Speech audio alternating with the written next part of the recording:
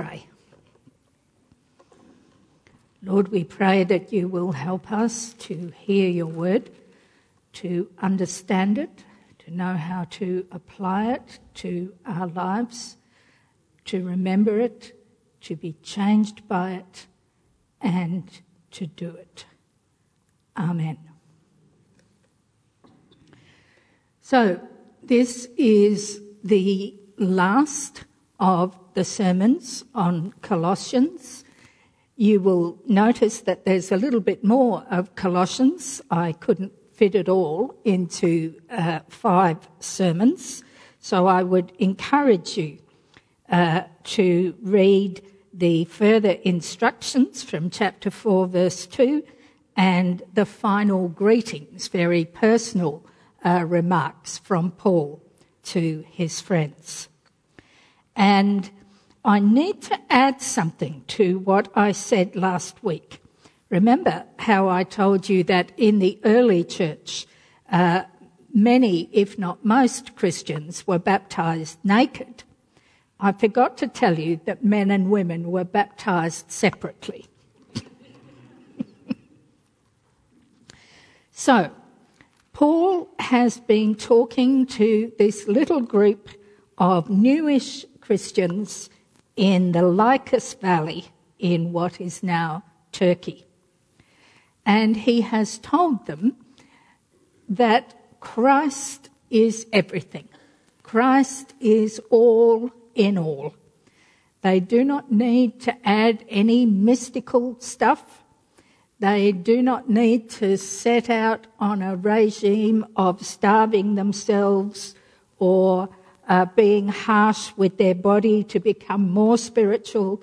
They have Christ, therefore they have everything. That whole section is what makes some people think that Paul didn't write Colossians.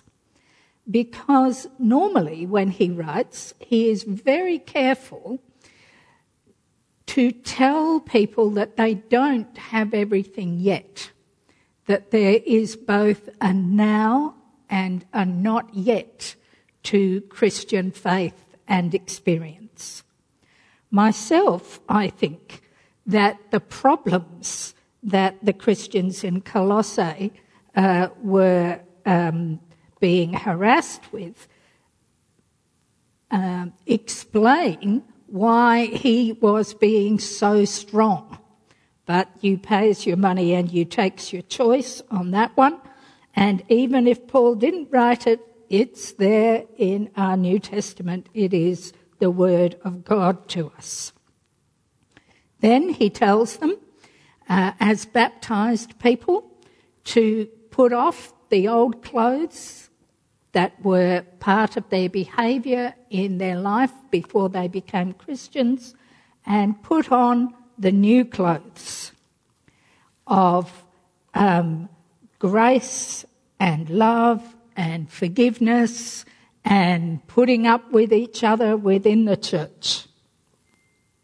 And finally, to put on love as like a garment that covers the lot and holds itself together, so that the Christian individually and as a church is marked by love.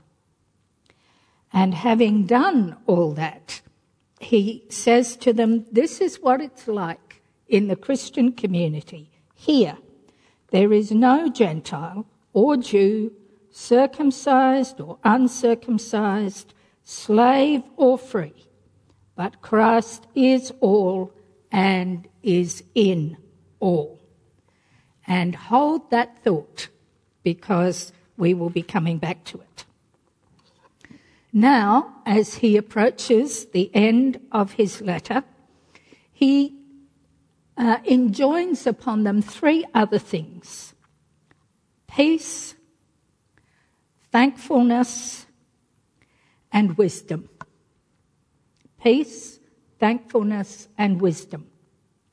And this is not just any peace, not just the peace that is the absence of war, But this is the peace of Christ, a spiritual gift from people who are now no longer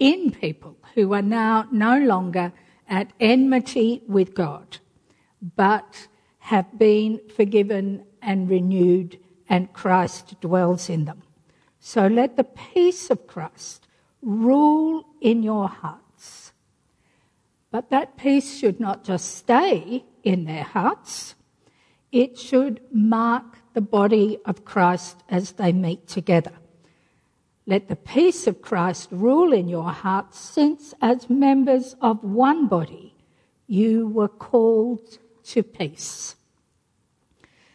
And if you've been around the Christian church long enough, you can probably think of examples where the church is not living in peace within its community. And be thankful, he says, and let the message of Christ dwell in you richly as you teach and admonish one another with all wisdom. And that peace and thankfulness and wisdom will flow over into music, as we've sung this morning. Psalms and hymns and songs from the Spirit, singing to God with gratitude. And then a kind of summary. Whatever you do, you Christians in Colossae, you Christians in Leaderville, whether in word or deed, do it all in the name of the Lord Jesus, giving thanks to God the Father through him. So, whether you are mowing the lawn, doing the dishes, or whether we are working on the computer or playing with our children or running in the city to surf, do it all in the name of the Lord Jesus. Let everything in your life be transformed by the fact that you are a Christian and that God's love and grace and the Holy Spirit dwell in you. Now, that kind of sounds like an end. It's a real summary. And for a number of reasons, that is why some people think that even if the rest of this letter is written by Paul, this next bit, the instructions for Christian households, is not. But I suspect that they're wrong, because there's more in this than meets the eye. It is a brave person who in 2018 stands up to preach on this passage. But it is, and we tend to hear it and think, oh yes, ho-hum, everybody behave themselves and keep all the order that there ought to be. But it's not like that at all. It's actually very radical for at least two reasons. One is that although these household codes were actually common in the Greco-Roman world, this is not like the rest of them. For two reasons. One, it actually gives you both sides of the picture. The household codes typically said what wives and slaves and children should do. But Paul says also what husbands and parents, because in verse 21, fathers could equally well be translated as parents. And right down in chapter 4, verse 1, masters, he tells them what to do as well. One of the problems, and the other reason is that when there were household codes, the reason that they had them, the reason that was always given was that it makes the empire stay together. It keeps everything in line. It keeps all the hierarchy in its proper place, from the emperor at the top to the slaves at the bottom. But that is not the reason that Paul gives these instructions. He gives them because he says they are fitting in the Lord, or this pleases the Lord, or do your work, if you are a slave, in reverence for the Lord. The normal underpinning of this is not there. This is not about keeping the emperor at the top and the slaves at the bottom. This is about pleasing the Lord. You may have noticed that the slaves get the most said to them. This is because in the early church there were very many slaves in the church. Perhaps because the Christian teachings offered something to slaves that they were not getting anywhere else. And also in the early church there were a lot of women. We know this because we have some of the insults that were written about the church. The church, the Christians, it's all full of slaves and women. Don't have to pay any attention to that. It is perhaps the same reason that when the gospel went to India, the Dalits, the untouchables, were the person who responded to the gospel in great numbers. Something was being offered to them that their own society and their own religion, which oppressed them and segregated them, was not offering. There was something very attractive about the gospel of God's love and grace to the Dalits, to the slaves, to the women. And this is also very different from what Paul would have originally been involved with in what the Old Testament has to say about slaves. If you were a master in the Old Testament, you could essentially do what you liked with your slaves. There were only two constraints. One, if you beat them up so badly that they really couldn't work anymore, you had to offer them their freedom in reparation. In fact, in some ways, masters were better off if they killed their slaves. And if you made your slave girl pregnant, you had to acknowledge the baby and you had to make her a concubine in your household, or a second or third or fourth wife. If your slave was Jewish, then when they had served 7 years for you, you had to set them free. But apart from that, if you owned a slave, you could do what you liked with them. And it was much the same in the first century world, where there were slaves. Essentially, you could do what you liked. And if they ran away and you caught them, you could kill them. And hold that thought, because we will come back to it. One of the problems of this whole household code that we have here is that we have read the wrong bits. If we are husbands, we read what it says to the wives.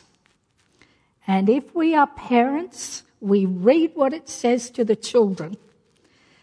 And if we won't be slave owners, but if we are employees, we read what it says to the slaves. If we are employers, we read what it says to the slaves.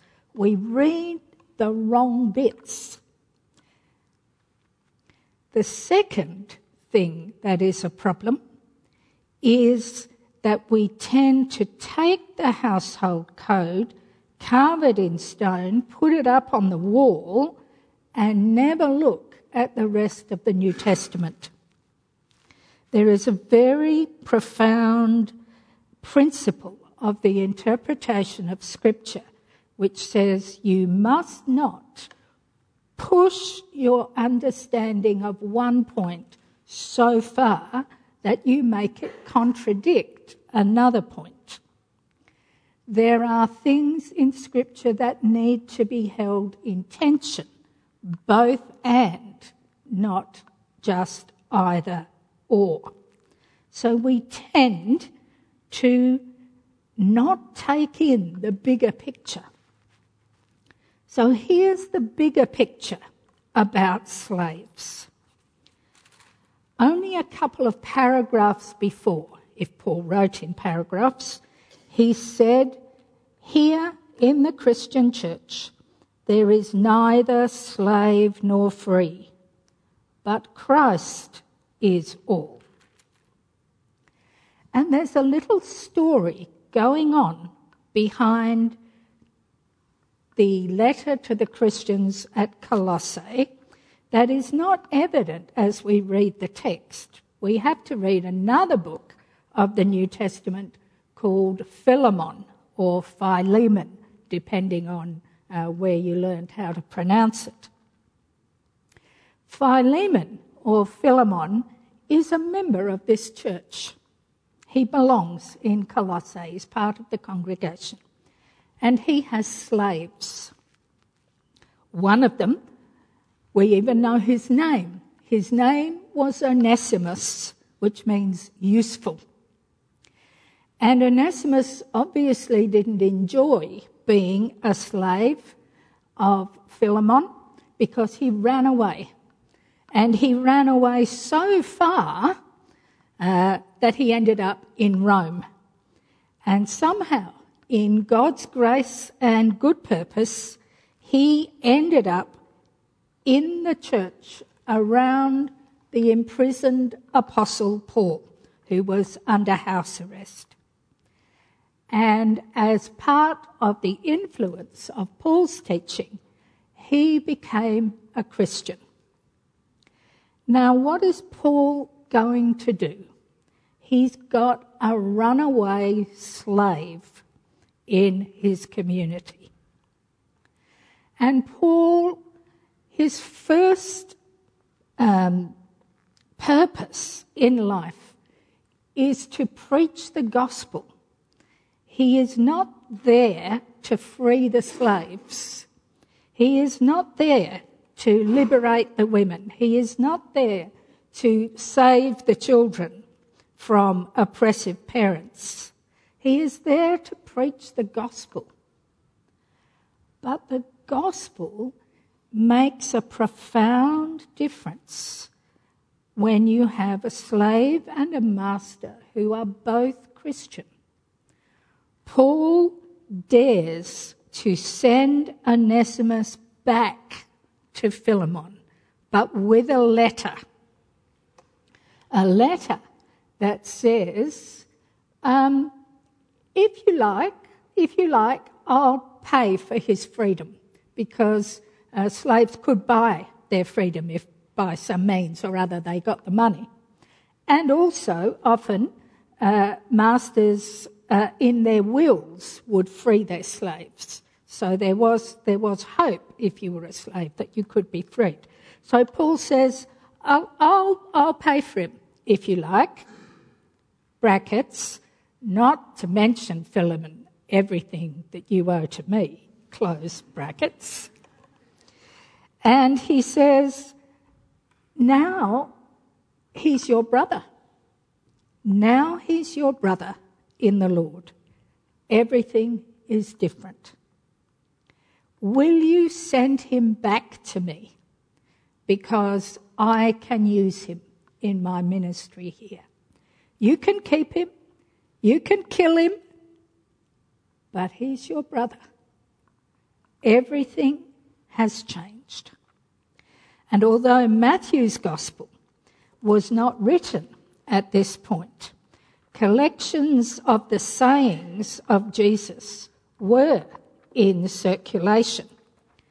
And in Matthew 20, we hear Jesus saying something that makes a profound difference. He says, "The rulers of the Gentiles lord it over them, but it shall not be so among you. Those who want to be great should serve, and those who want to be first should be the slaves of all." The gospel is undermining the institution of slavery. And it works. It works. It takes a while. But in the Christian world, slavery disappears. The radicalness of the gospel makes it go for a while. And then you find that people are again tempted by the power and the money that they can get from slaves. And slowly it works its way back in to Christian society. I was told this morning by someone who knows more history than me that when 1066 happened and the Normans invaded England, there were thousands of slaves in England, though it was a Christian country. They had let go the sharp edge of what the gospel has to say about treating one another. And the battle to get rid of slavery had to be fought all over again.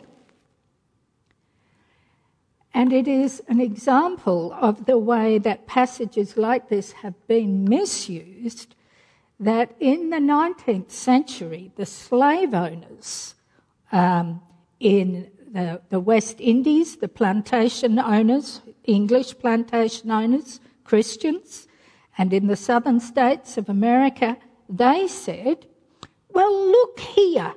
Paul says, slaves, obey your earthly masters.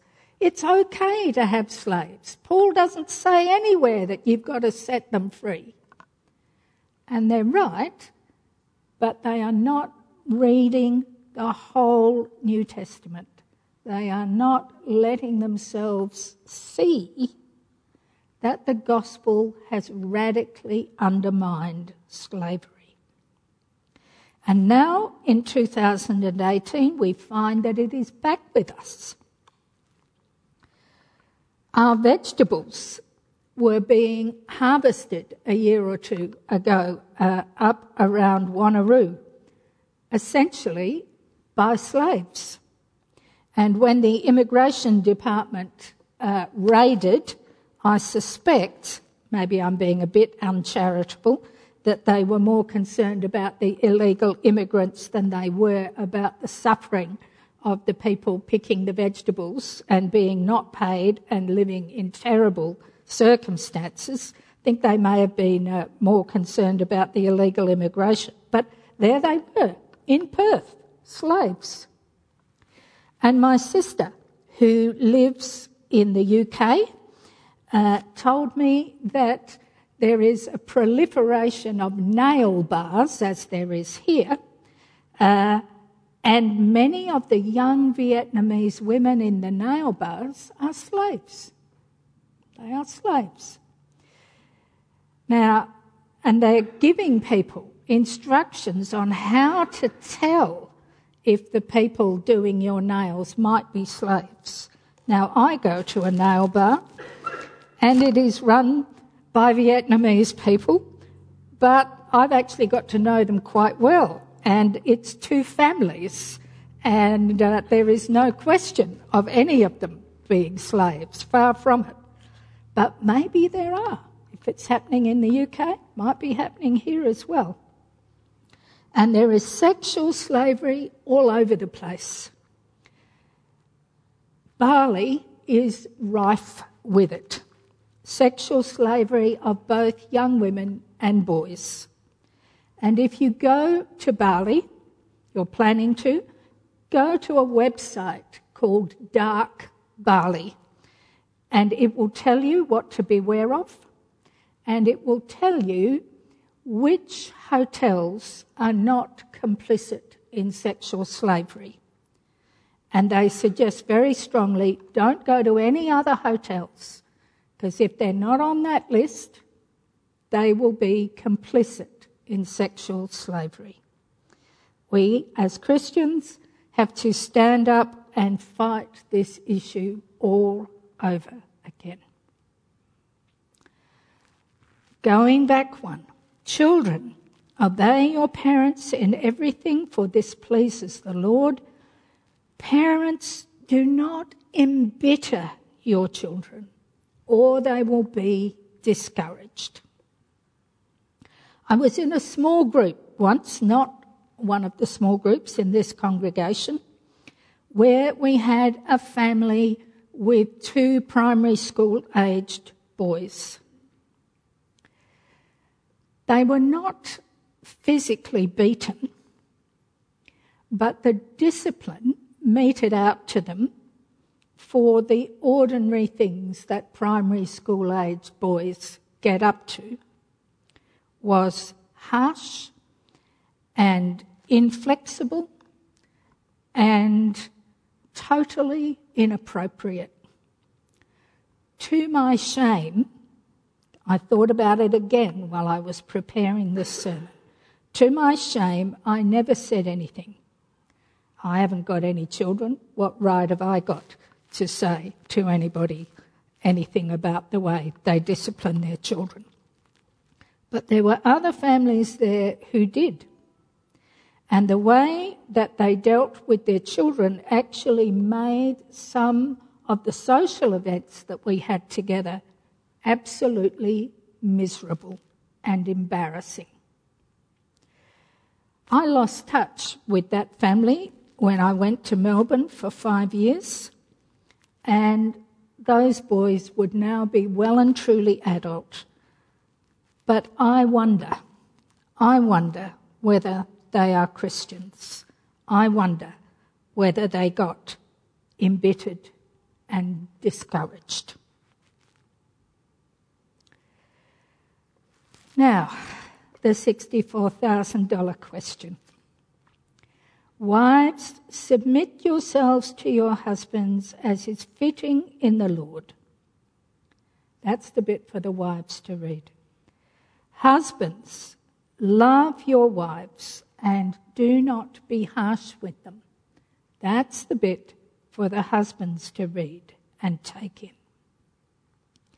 Domestic violence should not happen in the Christian community, but it does. And sometimes the husbands who are battering their wives are even clergy, to the shame of the church. Love your wives and do not be harsh with them. In another place, Paul reminds husbands that they should love their wives as they love and care for their own body.